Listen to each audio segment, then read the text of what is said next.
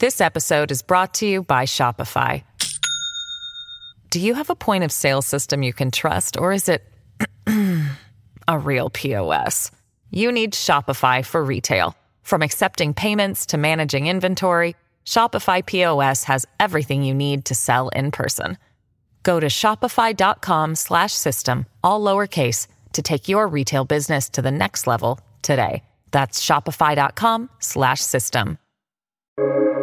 Welcome to the New Books Network. Hello, everyone, and welcome to the New Books Network. I'm Deidre Tyler, host today. Today, we'll be talking with Catherine N. Weininger, author of Gendering the GOP, Intra-Party Politics, and the Republican Women's Representation in Congress. How are you doing today? I'm good. How are you? Great. I wonder if you could start the interview by saying a few words about yourself and how you became interested in this project. Sure. Well, thank you so much for having me.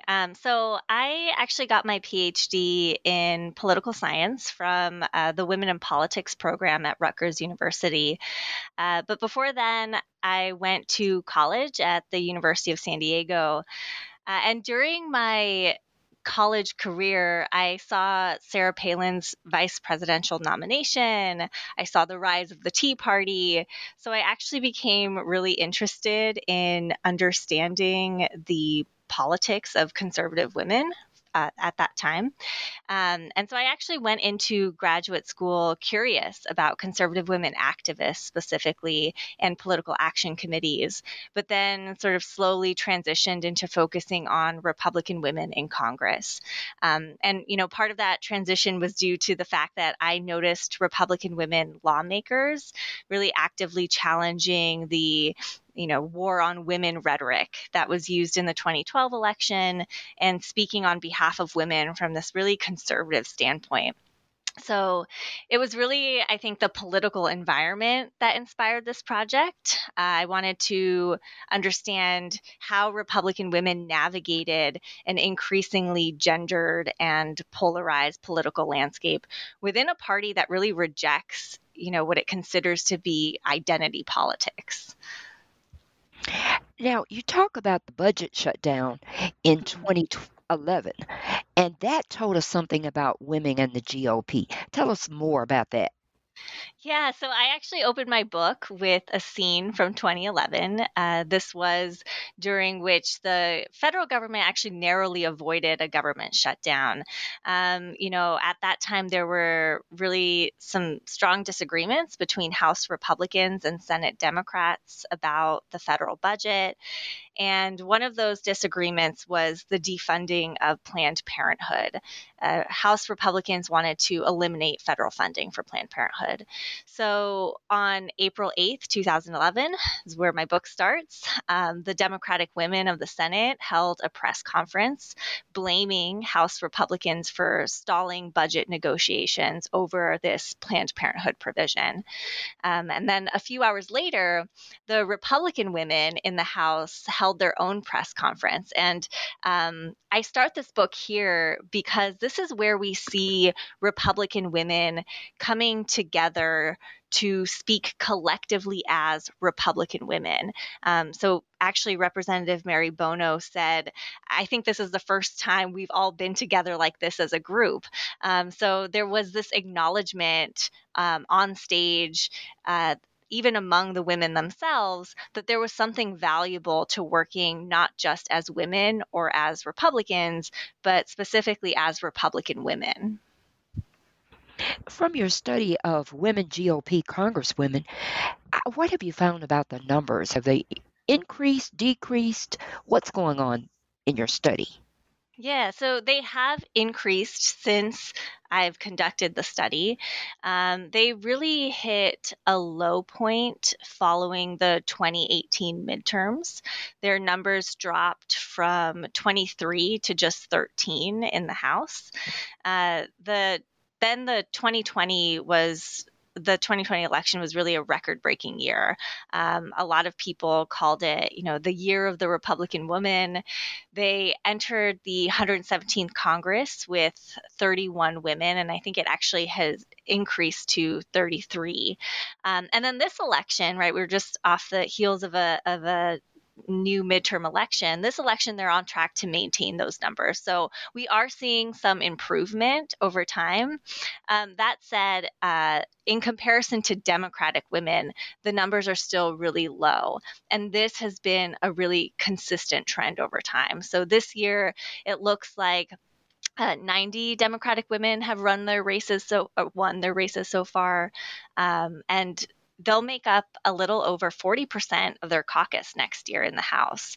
And that's compared to Republican women who will only make up about 15% of their caucus. So while the numbers of Republican women are doing better, this sort of partisan gap remains, and it's remained pretty consistent over time. And I argue that it's likely to continue to remain until the Republican Party makes some significant changes to increase those numbers. Well, tell us about the Republican Women GOP definition of women's issues. Yeah, so I think this was something that I was really interested in when I first started the book. I think that on the surface, a lot of Republican women have been hesitant to describe certain issues as quote unquote women's issues. One thing that we hear a lot is all issues are women's issues, right? So one goal of the project was to understand not just how Republican women think about women's issues, but how they actually invoke women in different policy contexts. Right? So that could give me a better sense of, well, you say all issues are women's issues, but how are you really talking about women, and when are you talking about women? So I conducted a content analysis of House floor speeches to understand when Republican women speak on behalf of women and how they speak as women. So in other words, like when are they claiming to represent women, right? When are they claiming that their identity as a woman is important for understanding the issue at hand? And I find that, with a few exceptions, the issues that Republican women tend to talk about most often when they're talking about women do tend to be the issues that scholars have typically thought of as women's issues. So things like abortion, welfare, health, violence against women, those types of issues. The interesting finding, I think, is that Republican women have framed these issues over time differently as we have seen an increase in polarization and an increase in conservative women elected to Congress. So I'm happy to talk more about that. So the framing in issues has changed over time. I also have seen a broader range of issues being discussed in terms of gender. So I've seen increasingly Republican women talking about issues like immigration, gun rights, national security, taxes, etc. But they still make up, smaller portions of these gendered speeches overall. How did you analyze this through a gender lens? Yeah, so one thing I wanted to understand, sort of, I guess, like backing up, right, in terms of the overarching goal of the project. So I wanted to understand how institutional changes in Congress have affected Republican women's experiences in the conference. So since the 1990s, just to give you a sense of like what the political context is.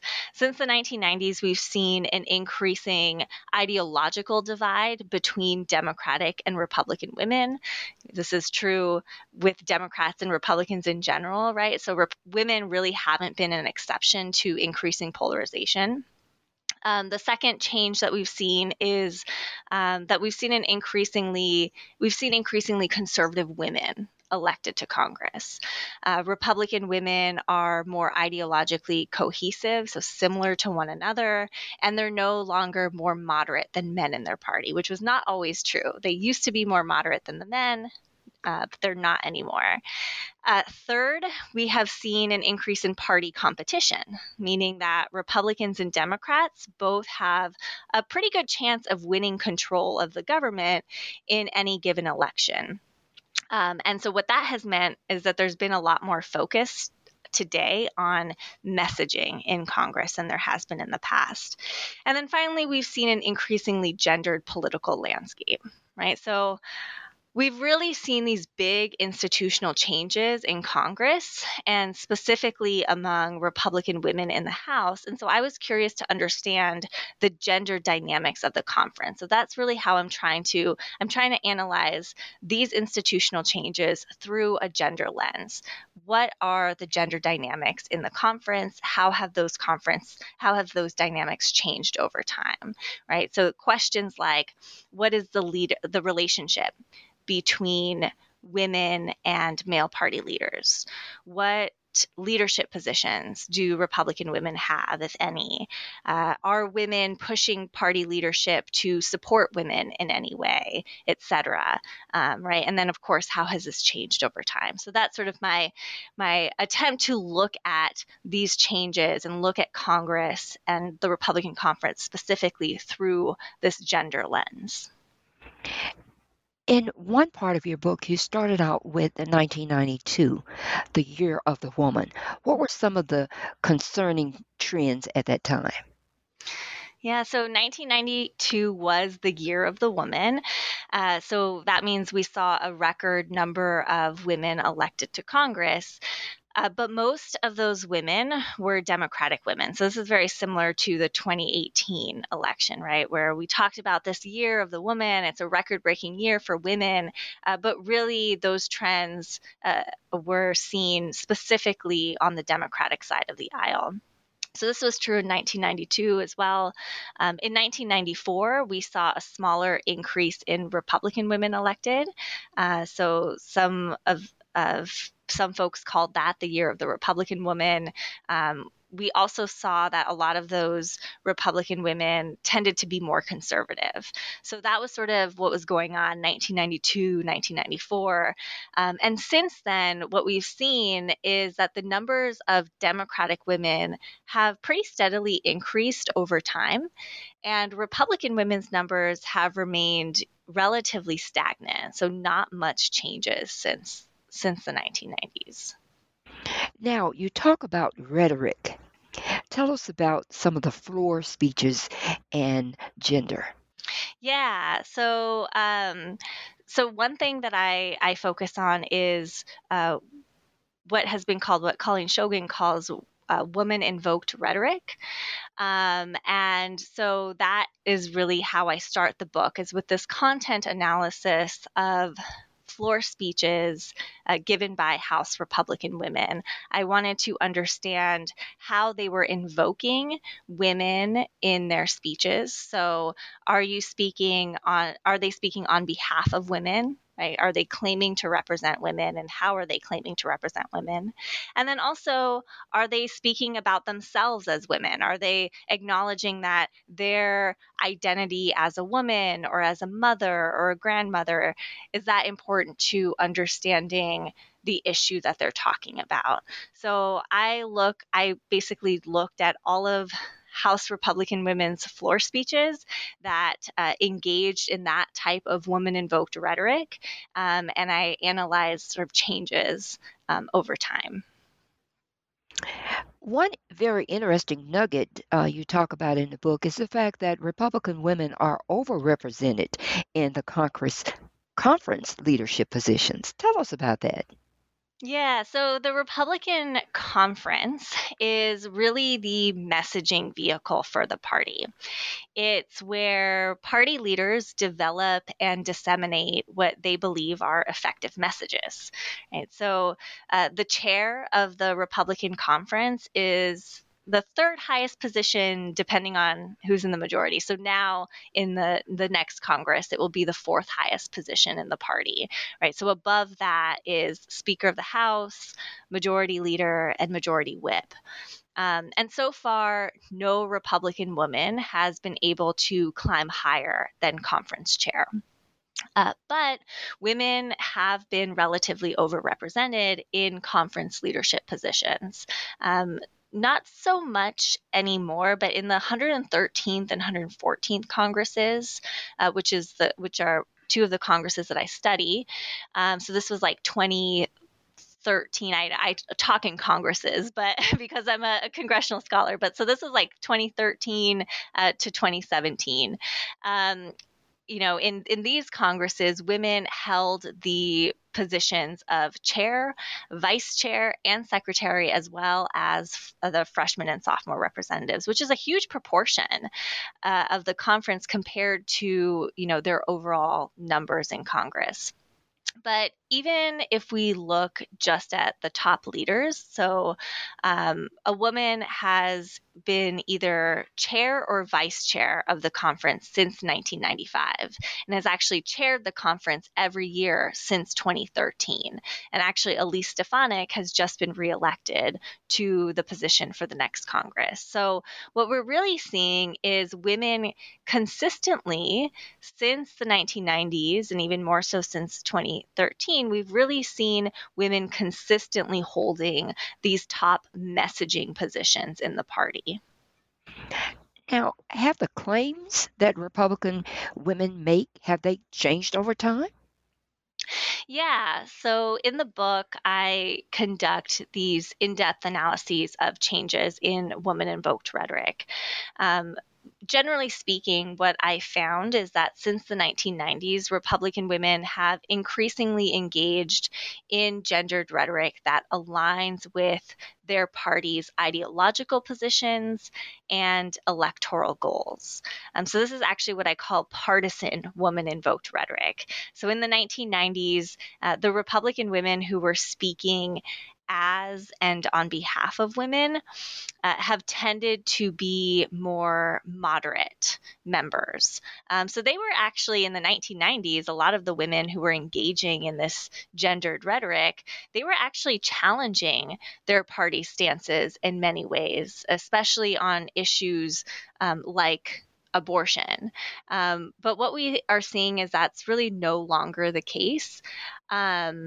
I actually have a couple of examples, right? So we see, for instance, Marge Rakema, a representative from New Jersey, pretty moderate in the 1990s, saying that it's absolutely vital to protect a woman's ability to exercise her constitutional right to an abortion.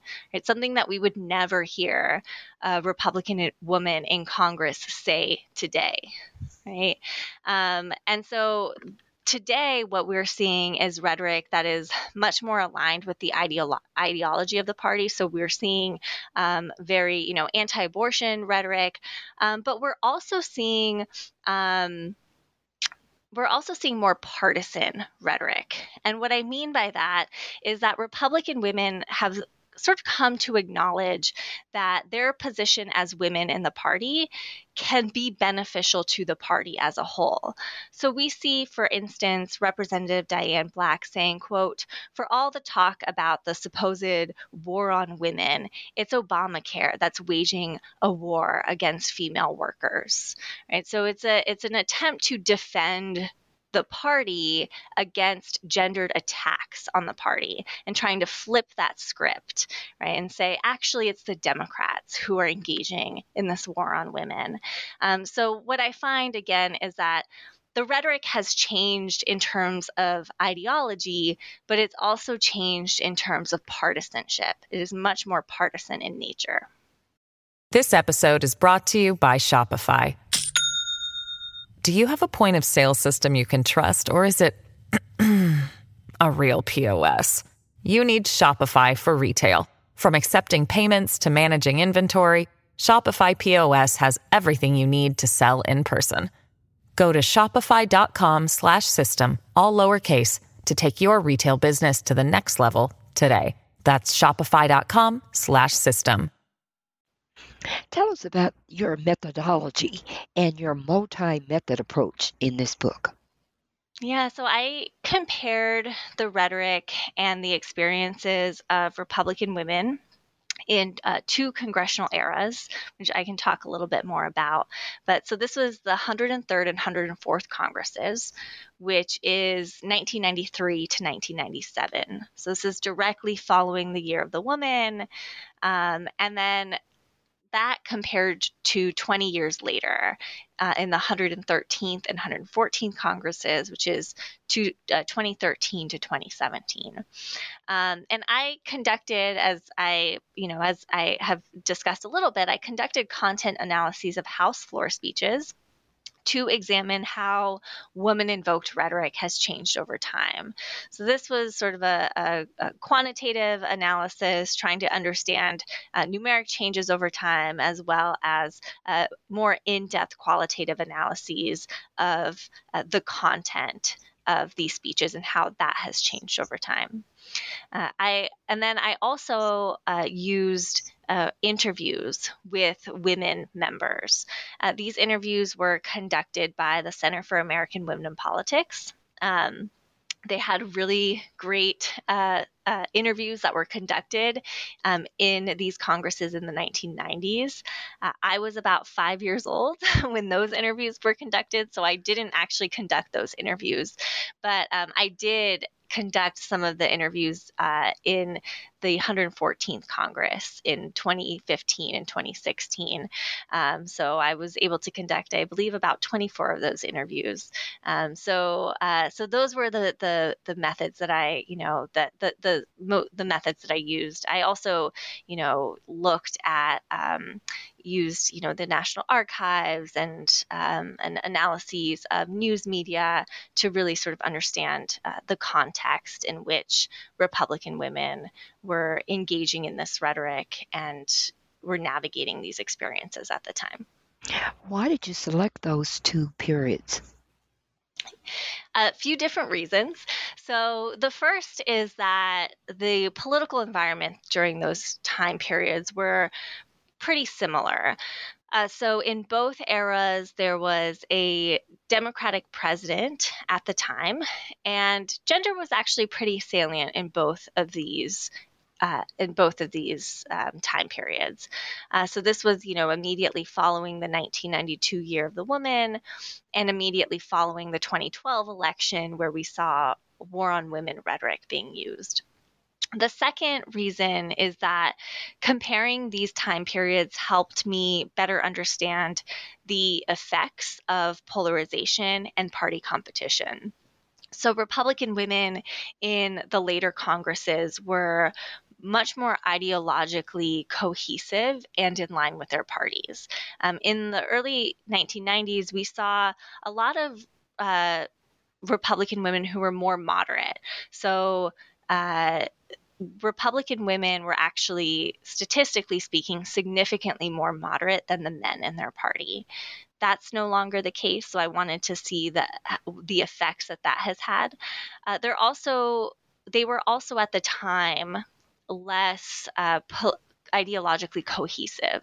So even even after the 1994 election, where we saw more conservative women elected, there were these ideological tensions between the women at the time. So, I wanted to sort of see the effects of those ideological changes. Also, I was curious about the effects of increasing party competition.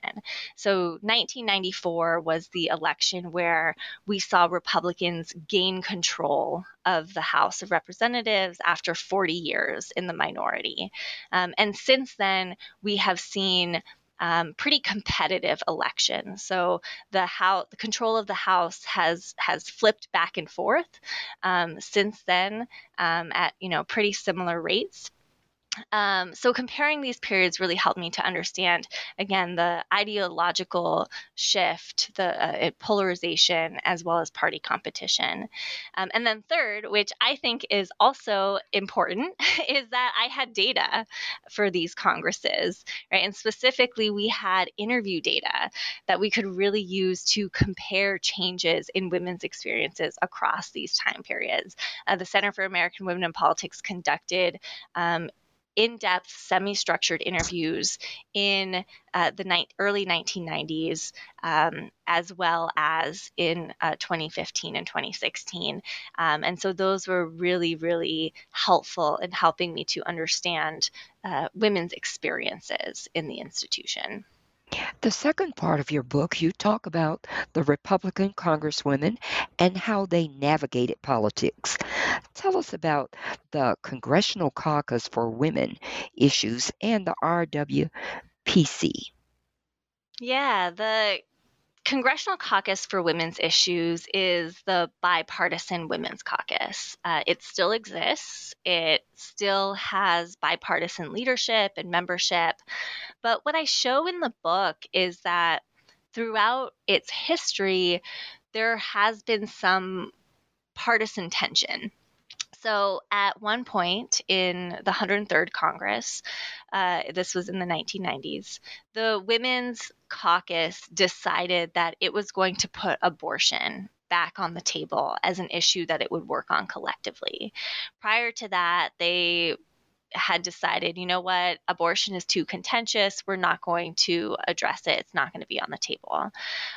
So this change really fractured the caucus, causing a lot of Republican women, even the ones who were pro-choice, to not participate in the caucus because it left out a lot of these more anti-abortion Republican women. In the 104th Congress, Republican women found themselves in the majority. And not only that, but Speaker Newt Gingrich at the time was really strategic about strengthening party loyalty among Republican women. He would actually meet with the women as a group. He helped them get onto important committees. And in this way, we saw the incentive for joining the bipartisan women's caucus actually lessen over time, right? A lot of Republican women joined the women's caucus because they could get a sense of, you know, what was Democratic Party leadership doing? What were they working on? But now that, you know, in following 1994, they were in the majority, they had direct access to the speaker. So that incentive had lessened, and we see an increase in party loyalty among Republican women. And then as we get into the more recent Congresses, right, 2013 to 2017, we're seeing not only a less powerful bipartisan women's caucus, but we're also seeing the creation of explicitly partisan women's caucuses. So the House Democratic women actually have formed their own caucus. It was called the Democratic Women's Working Group. It's now called the Democratic Women's Caucus. It still exists. And the Republican women formed their own group. It was called the Republican Women's Policy Committee, which lasted from 2012 to 2016 before it disbanded. So I think this shows the partisan nature of women's issues in Congress, right? That yes, there are some places where women can still work together, but women also very much view themselves at the intersection of their partisan and gender identities and are working in those ways. You conducted 3 case studies of female Republican conference leaders. What did you find concerning their pathways to leadership? Yeah, so I conducted case studies of Representative Susan Molinari, Jennifer Dunn, and Cathy McMorris Rodgers. So Susan Molinari and Jennifer Dunn were conference vice chairs in the 104th and 105th Congresses. And Cathy McMorris Rodgers was conference chair in the 113th and 114th Congresses. So I really wanted to know, what were their experiences like? And what can that tell us about Republican women's opportunities in the party? I think the main finding here is really that Cathy McMorris Rodgers who has is no longer chair of the conference, but was chair of the conference at the time. She, was really able to leverage her position as chair in a way that provided opportunities to other women in the party. So what I find is that each of these women, and in particular Jennifer Dunn and Cathy McMorris Rodgers, in terms of their pathway to leadership, they were really encouraged by party leaders. So Jennifer Dunn was really encouraged to run for vice chair of the conference by Speaker Newt Gingrich at the time. And Cathy McMorris Rodgers was really encouraged to run for conference chair by John Boehner. And what I find is that, they were sort of both Jennifer Dunn being vice chair and Cathy McMorris Rodgers being chair. The fact that they had sort of different positions meant that Cathy McMorris Rodgers was able to implement more of her goals, right? Both of their goals were really to try to soften the message of their party. They were trying to appeal to women voters. In both of these eras, the Republican Party was sort of attempting to close the gender gap in voting. They wanted to win over more women voters. And Cathy McMorris Rodgers and Jennifer Dunn both had this strategy of, we need to gender our messages. We need to show that women really care about, Republican issues, and that Republicans care about women's issues. And Cathy McMorris Rodgers, I think, was more successful, partly because she was chair and was able to actually implement this, right? Jennifer Dunn actually had some pushback from the conference chair at the time, who was actually John Boehner, funny enough. And so there was that. And then the second reason Cathy McMorris Rodgers was more successful is because there was this change in the women in Congress at the time.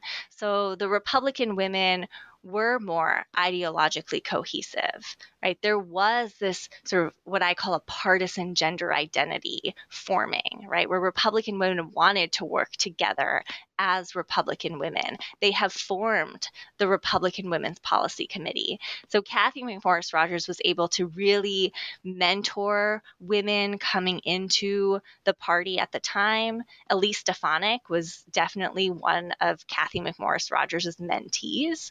And now she's a very significant figure in getting more Republican women elected. And then she was also able to leverage the Republican Women's Policy Committee to sort of get more women out in front of cameras and actually talking about issues as Republican women. So that's sort of the one of the main points of these case studies was to really understand how conference positions have changed over time and how women in these positions have worked to make women more visible in the party. Chapter 4, can you tell us something about the collective action of the Republican women? Yeah, so I find that increasing polarization and competition, right? While I think there are obviously many downsides to that, these have actually helped to create opportunities for collective action among Republican women.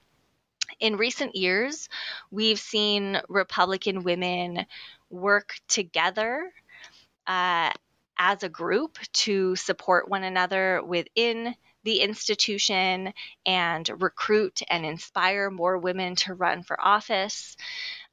Because Republican women, as I was saying, are more ideologically less ideologically diverse, and they're more in line with their party than they were in the 1990s. They've actually been able to work together to assert themselves within the party and to remind male party leaders that women's representation can benefit the party as a whole, right? So we did see, again, for example, the creation of the Republican Women's Policy Committee, which was created when Republican women decided to mobilize around their identity as Republican women. Right? So this is actually what I call a partisan gender identity, that, where women are working not just as partisans and not just as women, but at the intersection of these identities. And the Republican Women's Policy Committee was really a way to bring Republican women together as a force to promote and empower one another, and also to push male party leaders to support women's voices and presence in the party. So I really think of the creation of this caucus as a form of collective action. And this is something that comes from Anna Mahoney's work, looking at the development of women's caucuses in state legislatures, right? So I borrow this idea that forming caucuses is a form of collective action in these institutions. And I show that how Republican women have sort of been able to do this. They had critical actors, people like Representative Marsha Blackburn, and Representative Mary Bono, who were, sort of a little bit different ideologically. They were both able to really mobilize women to form this caucus. And they were able to, again, convince male party leaders that the caucus was important to form, right? And this mobilization, again, was, it was really able to occur. It was able to occur because of those critical actors, as well as critical actors like Cathy McMorris Rodgers, who was conference chair at the time, and she really worked to mentor incoming women. She really worked to amplify women's voices.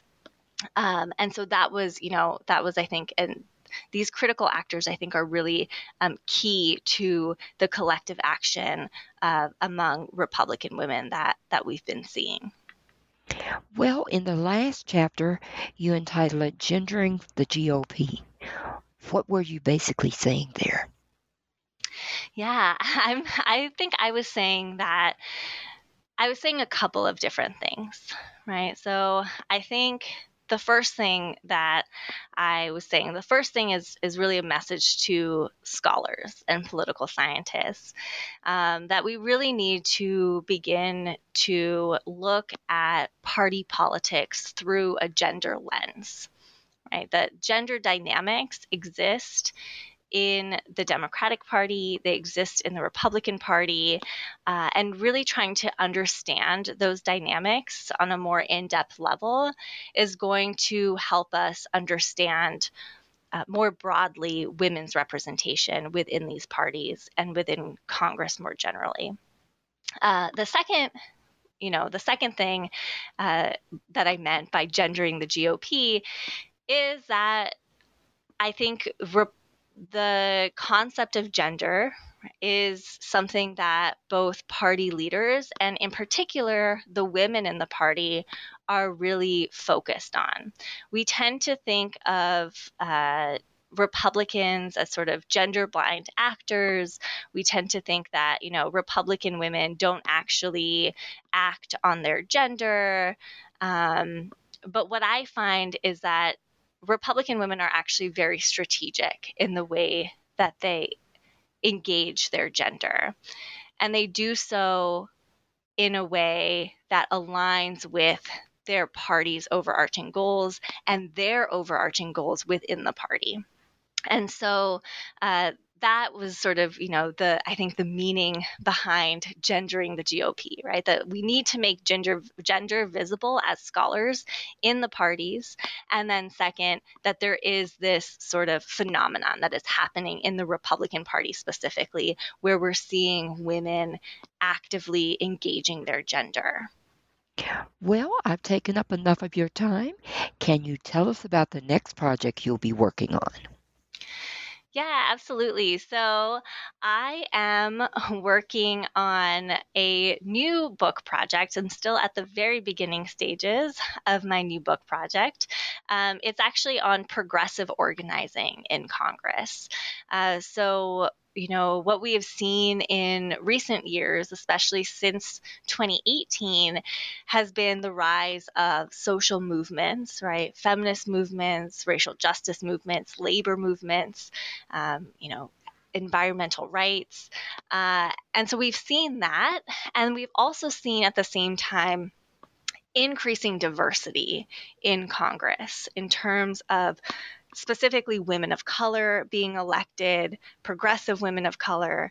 We're seeing people with activist backgrounds, so people who actually are coming from these movements into the institution. And so my next project is really focused on progressive organizing and trying to understand the connections between these social movements and progressives in Congress, and whether or not people's backgrounds and their identities shape the way they work to enact these progressive goals. So that's my next project, sort of going over to the other side of the aisle. Well, we'll be looking forward to your next book. Again, we've been talking with Katherine Winegar, the author of Gendering the GOP, Intra-Party Politics, and Republican Women's Representation in Congress. Thank you for being on the show.